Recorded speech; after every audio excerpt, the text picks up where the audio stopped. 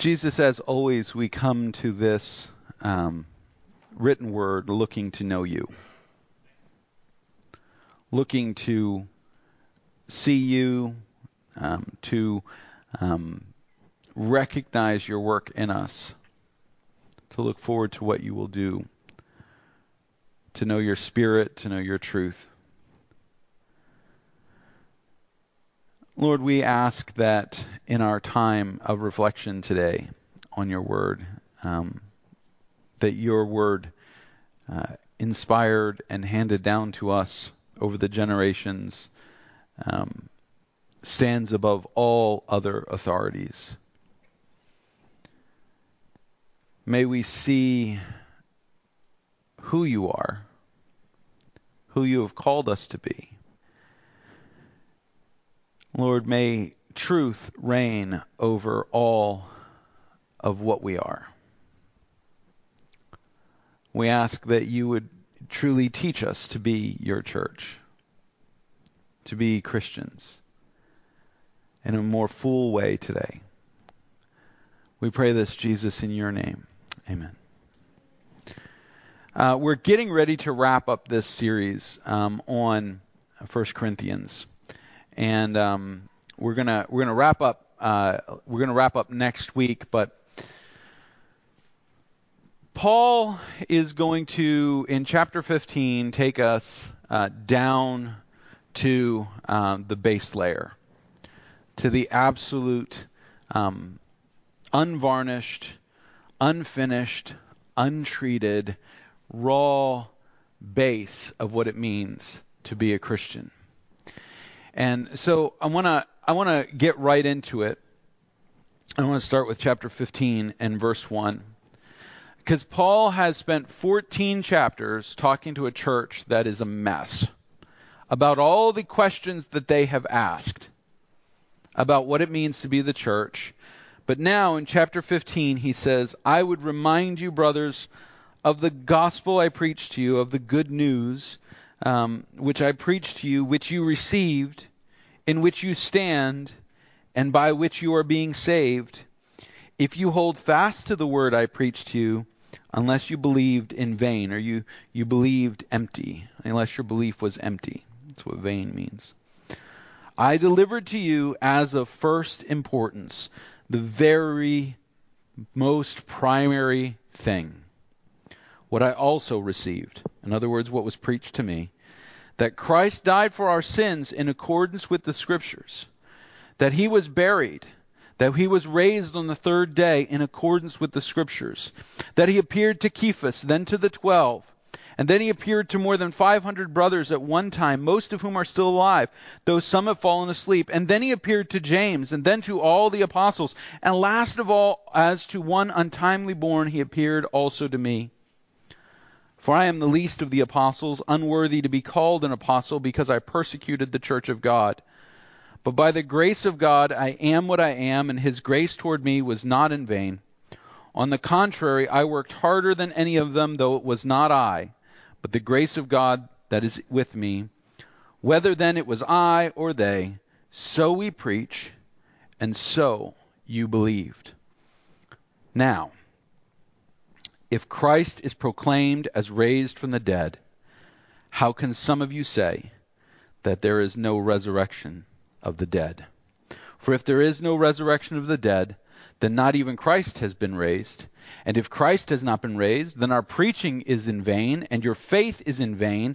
And we are even found to be misrepresenting God, because we testified about God that he raised Christ, whom he did not raise, if it is true that the dead are not raised. For if the dead are not raised, then not even Christ has been raised. And if Christ has not been raised, then your faith is futile. You are still in your sins. Those who have fallen asleep in Christ have perished. If in Christ we have hope in this life only, we are of all people most to be pitied. But in fact, Christ has been raised from the dead, the firstfruits of those who have fallen asleep. There is one indispensable mystery at the core of Christian faith. and it is the resurrection of Jesus Christ. Now, I have talked about this for years, that the resurrection of Jesus Christ makes no human logical sense. People do not come back from the dead. Zombie movies notwithstanding, people do not come back from the dead. This is our human experience. This is how things are. It's what we expect. If somebody does come back from the dead, normally it means they weren't really dead. He's not truly dead. He's only mostly dead. There is this sense in which death is permanent. And for the Greeks in Corinth, this was very, very true. In the Greek worldview, when you died, you went to Hades, the place of the dead, and you became a dead thing, a shadow of who you were. There was no hope of heaven. There was no hope of a coming Messiah who would lead captivity captive, who would raise the dead. In the Greek world, when you died, you were dead, and that was all there was to it. Now, the Greek philosophers debated over what that meant. If you were a Platonist, you believed that when you died, you actually realized full reality. If you were an Epicurean, you said, yeah, you might as well live this life to the fullest and experience everything you can, because the only thing that matters is your experience and what you feel and how you do it. If you were a Stoic, you shrugged your shoulders and went, you guys are all losers, we're better than you. I mean, that was how Greek philosophy worked. The Pythagoreans were trying to figure out the right angles required for. They're just all these philosophies. But some of you got that joke. Some of you didn't take algebra. But the whole thing in the Greek world was you die, you're dead. The difference between a human being and a god in the Greek world was that gods didn't die. They could be killed, but they didn't die. You say that didn't make any sense. Don't try to make sense of it. It's the Greeks. All right? But there was this mentality, and so in Paul's ministry into Corinth, as he was ministering, and even when he's ministering in Athens in the book of Acts, he preaches to them, the Greek word is anastasis, all right, the resurrection, to stand up again. And the Greeks in Athens don't understand. They think it's the name of a goddess. They don't understand this idea of resurrection. It doesn't make any sense to them. So with Paul removed from the Corinthian church, although he spent a little bit of time teaching there are a lot of people in this church, according to what he says in verse 12, there were people in this church who were saying, well, there can't really be a resurrection of the dead. It just doesn't make any sense. It doesn't fit our philosophy. There has to be a better explanation. There has to be a better way to understand this. And maybe what's super important is that you live a good Christian life here and now. What's really important about being a Christian is emulating in some way the lifestyle of Jesus, and maybe even the lifestyle of Paul and Apollos and Kepha, Simon Peter. Kephas is just Kepha is the Aramaic version of Peter. Peter means rock. Kepha means rock. It's not Cephas, it's Kephas. People are like, that's a C and an E. I before E, except after C, or when it says A as a neighboring way, or weekends and holidays and all through May, and you'll never be right, no matter what you say. It's actually a K sound, Kephas. But anyway, so Paul is dealing with this group who are saying, what's really important as a Christian is getting the lifestyle right. Getting the way right. We can't really know about resurrections and those kind of things. It doesn't make any sense. Let's just. And you know what? There's something to be said for living a good and moral life, but that's not what being a Christian is about. There's something to be said about being an ethical, honest person, but that's not what being a Christian is about. Paul starts to dig down into the indispensable mystery of the resurrection of Jesus Christ. The first thing that he points out, and he does this verses 1 through 11 as he lists all of the people who saw the resurrected Christ. Why does he do that? Why is it so important to him that he tell the Corinthian believers everybody who saw the resurrected Jesus? In fact, he points out when he's talking about it, he says, this is the most important thing. Jesus Christ, in verse 3, Christ died for our sins in accordance with Scripture. He was buried and raised on the third day according to the Scriptures. But then he goes down and lists all of the people who saw him who were alive. Saw him alive after he was dead, after he was buried. Why does Paul do this? It is because the resurrection of the Jesus Christ is impossible to prove by human means. You can't come up with a scientific explanation of resurrection. You can come up with scientific explanations of things that look like resurrection. Well, he just fell asleep. That was my personal favorite when I was growing up. We had to answer, critiques, and one of the 19th century members of what my dad used to call the Dead German Society, German theologians from the 19th century, came up with this idea that Jesus didn't really die. What happened was he fainted on the cross. And when they buried him, they put him in the tomb because the tomb was cool and refreshing. It eventually woke him up. Now, I sleep pretty soundly. I have a feeling being stabbed in the side would probably wake me up. I have a feeling that doesn't make a whole lot of sense. But why? Sometimes the most ludicrous, illogical ideas are presented as explanations for things that don't fit into our human experience. So Paul goes through and he says, I understand this is hard for you to understand. I understand that the resurrection of Jesus is a difficult concept. That's why we have testimony of people who saw him alive. That, by the way, is the function of the books Matthew, Mark, Luke, and John. John actually says that he bears witness of this so that you might believe that Jesus is the Christ. They all three of them articulate Jesus was a real human being. He was born of a woman. He lived. He ministered. He was arrested. He was crucified. He died. He was buried. We all saw it. And then he was raised again, and we all saw it. That's the purpose of the Gospels. They present to us eyewitness accounts of the life, death, burial, resurrection of Jesus Christ. You realize that is more extant information, more eyewitness evidence than we have for any person before the invention of the television. 4 independent eyewitness accounts. You say, now that's a little bit of an exaggeration. How many of you believe Julius Caesar lived? How many of you believe that Julius Caesar was murdered on the Ides of March, 44 BC? You're like, I don't know the date, but I know he got stabbed. Et tu, Brute.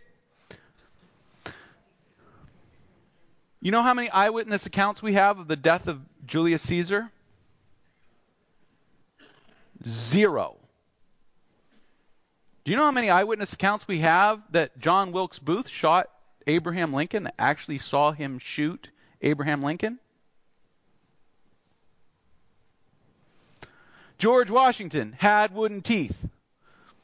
Right? Bill and Ted's Excellent Adventure. George Washington had wooden teeth. Chased Moby Dick. That's Captain Ahab, dude. All right. How many of you have ever seen that movie, Bill and Ted's Excellent Adventure? Oh, it's so historically inaccurate. It's amazing. I'll finish the quote just because. He's like, had wooden teeth, chased Moby Dick. He's like, that's Captain Ahab, dude. Wait, remember in the Hall of Presidents? Yeah, what did he say? Welcome to the Hall of Presidents. Keanu Reeves when he was very young before John Wick, pre-John Wick. Anyway, we don't, by the way, George Washington, how many of you read George Washington cut down a cherry tree when he was a little kid with a hatchet, right? Never happened. Never happened. George Washington had wooden teeth. No, he didn't. Christopher Columbus. Why did Christopher Columbus sail in 1492? To see the ocean blue. That's right.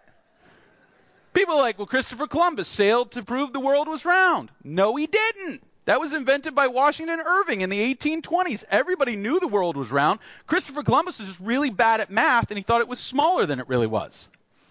True story. We rely on historical narratives, and we say, well, this is historical. We know that it's true because history could never, ever be corrupted.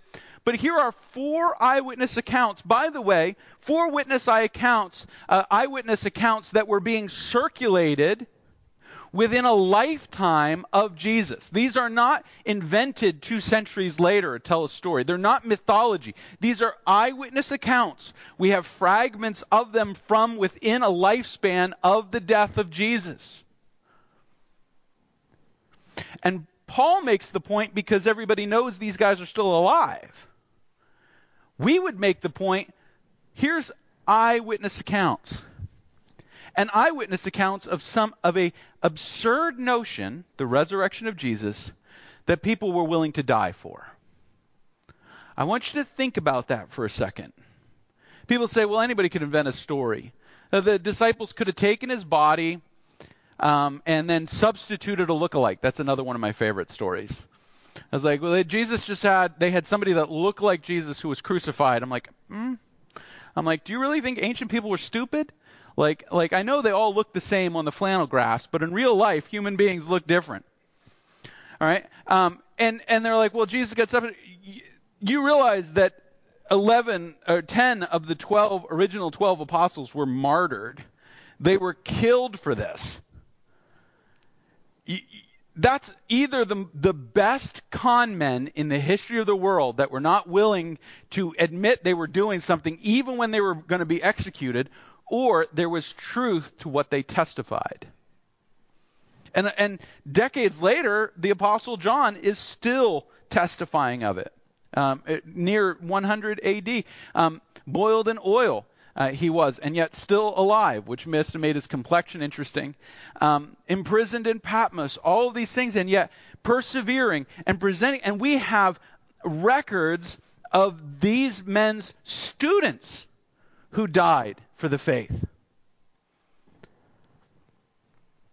So Paul makes the point, yes, it is hard to accept. It is hard to prove that Jesus was raised from the dead. And yet here is the eyewitness account. Here is the reality. Here is the truth.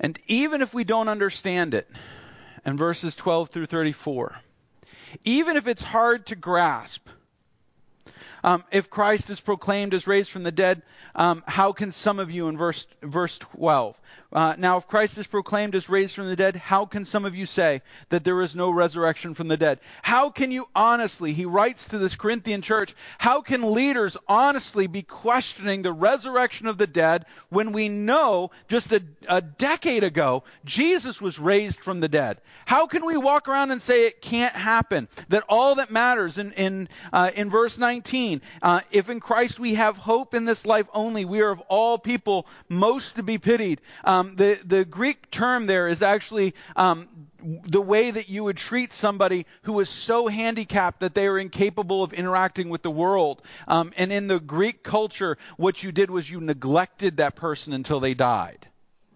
The Greeks were barbarians when it came to this kind of thing. The Greco-Roman world, if you were born a girl and they were looking for a boy, they had no problem just leaving you on the stoop for the wolves. That was their culture. That was the way they were. And if somebody was born severely handicapped, they would just leave them in a dark corner of the house to die, to starve to death. That sounds horrible and cruel because it is horrible and cruel. By the way, that culture is what Christianity saved us from as a Western world. When everybody freaks out about Christianity and its separation of church and state and all that stuff, just remember that without Christianity, we're a bunch of barbarians. Christianity is what gives us the reverence for life that defines our society. There's a really interesting book about that called The Book That Made Your World, if you ever want to read that. written by an Indian Christian, comparing Christianity to Hinduism and the other religions of India. It's necessary. The resurrection is necessary for Christianity. This is what Paul's point is in verses 12 through 34.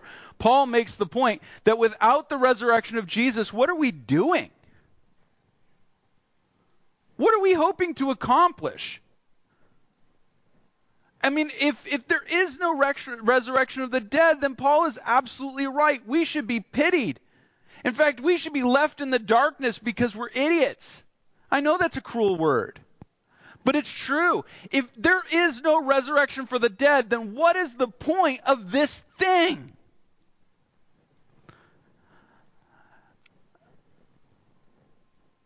I had a rough week. I have these kind of weeks. I have these kind of days when I just go through and I feel like I'm not accomplishing anything. I'm not doing anything. I sit and wait for the next bad thing to come. I think we all experience that from time to time. Some of us are much better at dealing with it. Being an introvert and we joke around about there's people that say the glass is half full. There are people that say that the glass is half empty. I'm one of the people that says the glass is poisoned. It doesn't matter. I tend to be very cynical. I tend to be, I always, hope for the best, plan for the worst kind of a situation. That's kind of a person I am. But when you're like that, you get in these moments where you sit there and you go, is this really worth it? What am I doing here? Why am I fighting? Why am I pouring my life into this? There's a series of disappointments that lead to that. You guys know, without getting into too much, you guys know one of my great desires after I finished my doctorate was to be able to find a place where I could teach online as an adjunct or something, be able to bring some money in, relieve some of the financial burden that I feel I put on the church because I'm paid here and I don't do anything else for a living. So that the church would have some flexibility, be able to pour into mission, pour into bringing in an assistant pastor, because I am almost 50, looking at those kind of questions and not being able to find that and some other things, and it sounds really silly, but all you dads there, when my daughter drove me to the airport, dropped me off, didn't cry, but I did, and then she left and drove off in the car. It was a real moment, And you sit there and go, is this working? Is she going to become the woman that we believe that God has intended her to be? I mean, what if she's there by herself? She's got a car. You know how it is as a parent. If you don't worry about your kid as a parent, you're, I don't know, whatever. When I get like that, when I get as low as I possibly can, when just I look at myself and see that I'm, first of all, being ridiculous, but secondly, being honest with how I feel. Where do you go? If there is no resurrection from the dead, what we're doing is meaningless. However, if Jesus was truly raised from the dead, if it is true what the eyewitnesses presented, if it is true what the Scripture says and the Holy Spirit, not to be all mystical and stuff, confirms in my heart, and the Bible says that He bears witness to what is true, if it is true, then what we are doing as Christians and as the church is the most important thing we can do in our lives. Being a Christian parent, being a disciplined Christian, being a Christian spouse, serving one another, ministering, loving one another, being willing to stand for truth, it is the most important thing we can do in our lives. Because verse 35. Some will ask, how are the dead raised? With what kind of body do they come? You foolish person. What you sow does not come to life unless it dies. What you sow is not the body that is to be, but a bare kernel, perhaps of wheat or of some other grain. But God gives it a body as he has chosen, and to each kind of seed its own body. Not all flesh is the same, but there is one kind for humans, another for animals, another for birds, another for fish. There are heavenly bodies and earthly bodies, but the glory of the heavenly is of one kind. The glory of the earthly is of another kind. There is one glory of the sun, another glory of the moon, another glory of the stars, for stars differ from its stars in glory. And he's looking out at creation. Paul is looking at creation and he's saying, look, he's like, you're sitting there going, how does the resurrection work? It doesn't make any logical sense. And he's saying, but if Jesus was raised from the dead, then there is something more than the physical. There is something more than what we think we have listed as the totality, the empirical evidence. There is something more to who we are, and there's more to life than just the thing that we see. He equates it to just a seed. This, by the way, he borrows from Jesus. Jesus says, how can a seed grow unless it first fall to the ground and die? And Paul starts getting in. He says, look, he says, so it is with the resurrection of the dead. What is sown is perishable. What is raised is imperishable. It is sown in dishonor, it is raised in glory. It is sown in weakness, it is raised in power. It's sown a natural body, it's raised a spiritual body. If there is a natural body, there is also a spiritual body. Thus it is written, the first man, Adam, became a living being. The last Adam, he's talking about Jesus, became a life-giving spirit. But it is not the spiritual that is first, but the natural and then the spiritual. The first man was from the earth, a man of dust. The second man is from heaven. As was the man of dust, so also are those who are of dust, us. And as is the man of heaven, so also are those who are of heaven. Just as we have been born the image of the man of dust, we shall bear the image of the man of heaven. Paul says, if there is a resurrection of the dead, it's the only thing that makes sense. There must be more than this. Look around the world and ask yourself if there must not be more than what we see. We look around the world, and while there is goodness in the world, there is evil and darkness in the world. We look around the world and we say, for every wonderful and splendid and beautiful thing, there is a dark corner of the world. And we're shielded from so much of it, but it is there. There must be more. Paul says, if Jesus is raised from the dead, then there is more. There is a reality in him, the ultimate reality, the true reality, the intended reality in Christ. What sin has broken into a shattered million pieces, Jesus repairs. And if that is true, I tell you this, brothers, flesh and blood, verse 50, cannot inherit the kingdom of God, nor does the perishable inherit the imperishable. But behold, I tell you a mystery. We shall not all sleep, but we all shall be changed. In a moment, in the twinkling of an eye, the last trumpet, for the trumpet will sound, the dead will be raised imperishable, and we shall be changed. For this perishable body must put on the imperishable. This mortal body must put on immortality. When the perishable puts on the imperishable, when the mortal puts on immortality, then shall come to pass the saying that is written, death is swallowed up in victory. O death, where is your victory? O death, where is your sting? The sting of death is sin, and the power of sin is the law. But thanks be to God, who gives us the victory through our Lord Jesus Christ. Therefore, my beloved brothers, be steadfast, immovable, always abounding in the work of the Lord, knowing that in the Lord your labor is not in vain. If there is a resurrection, then the work of Jesus is unstoppable.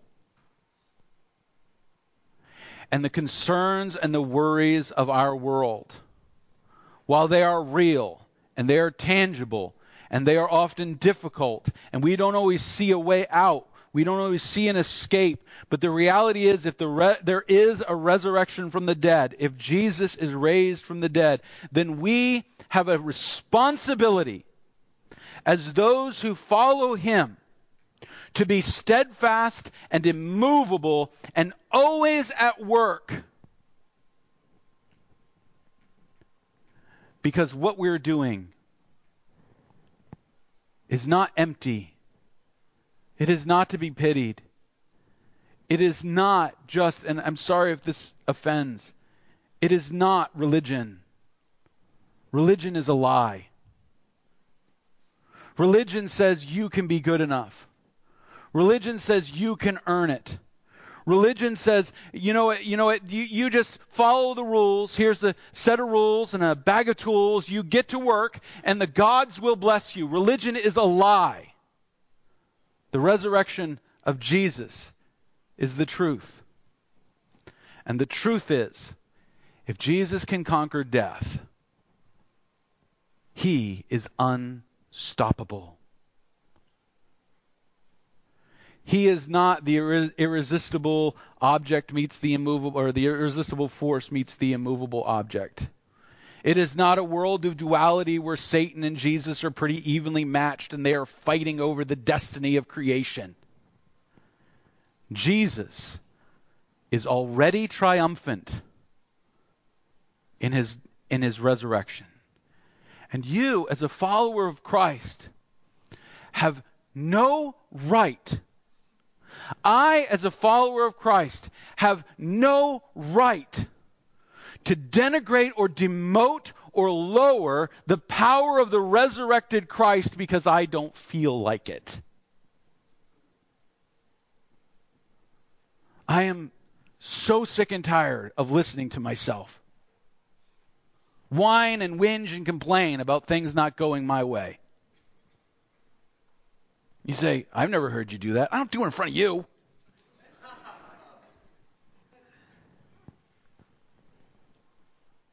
We have to return to this reality.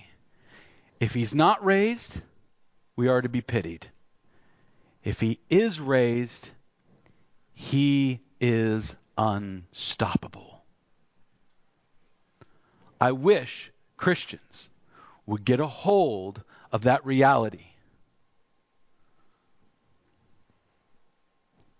Because it is so much easier to face all of the difficulties of this life when you know, no matter what happens, no matter how dark it goes, he is raised, and I will be raised with him. What I am may perish and die, but he will raise me into imperishable and immortality. You say, that's crazy talk. I'm fully aware. That's why it's called faith. That's why it's called faith. Do you believe or you not believe? And if you do believe, how willing are you to let all the extraneous and extra things of experience and religion and life pass away so that he might be glorified in you, that the resurrected one might be your source for your identity, power, motivation, and life?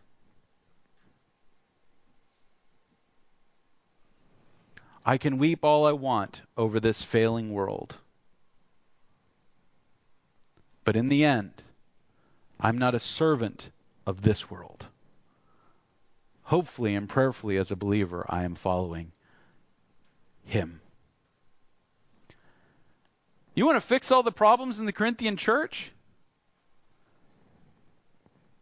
Get a hold of the resurrected Jesus. You want to make difficult decisions? Be submitted to the resurrected Jesus. You want to deal with all the physical ailments and illnesses and struggles and difficulties? You say, well, I came to Jesus hoping he would heal me and make me rich. Not going to happen. But he has called us to his work.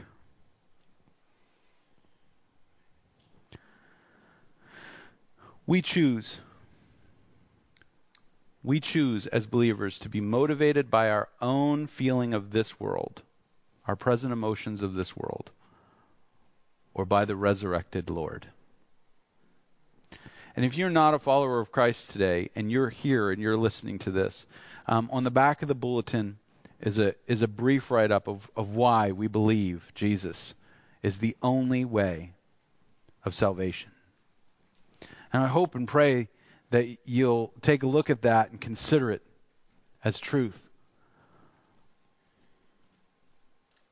I have nothing if Jesus is not raised. This is nothing if Jesus is not raised, but if he is, then it is everything. Would you join me in a word of prayer?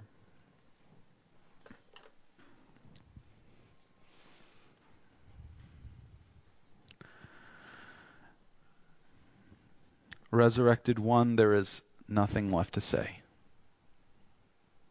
You are life, truth, and the way. And so we give ourselves to you as Christians, as your disciples,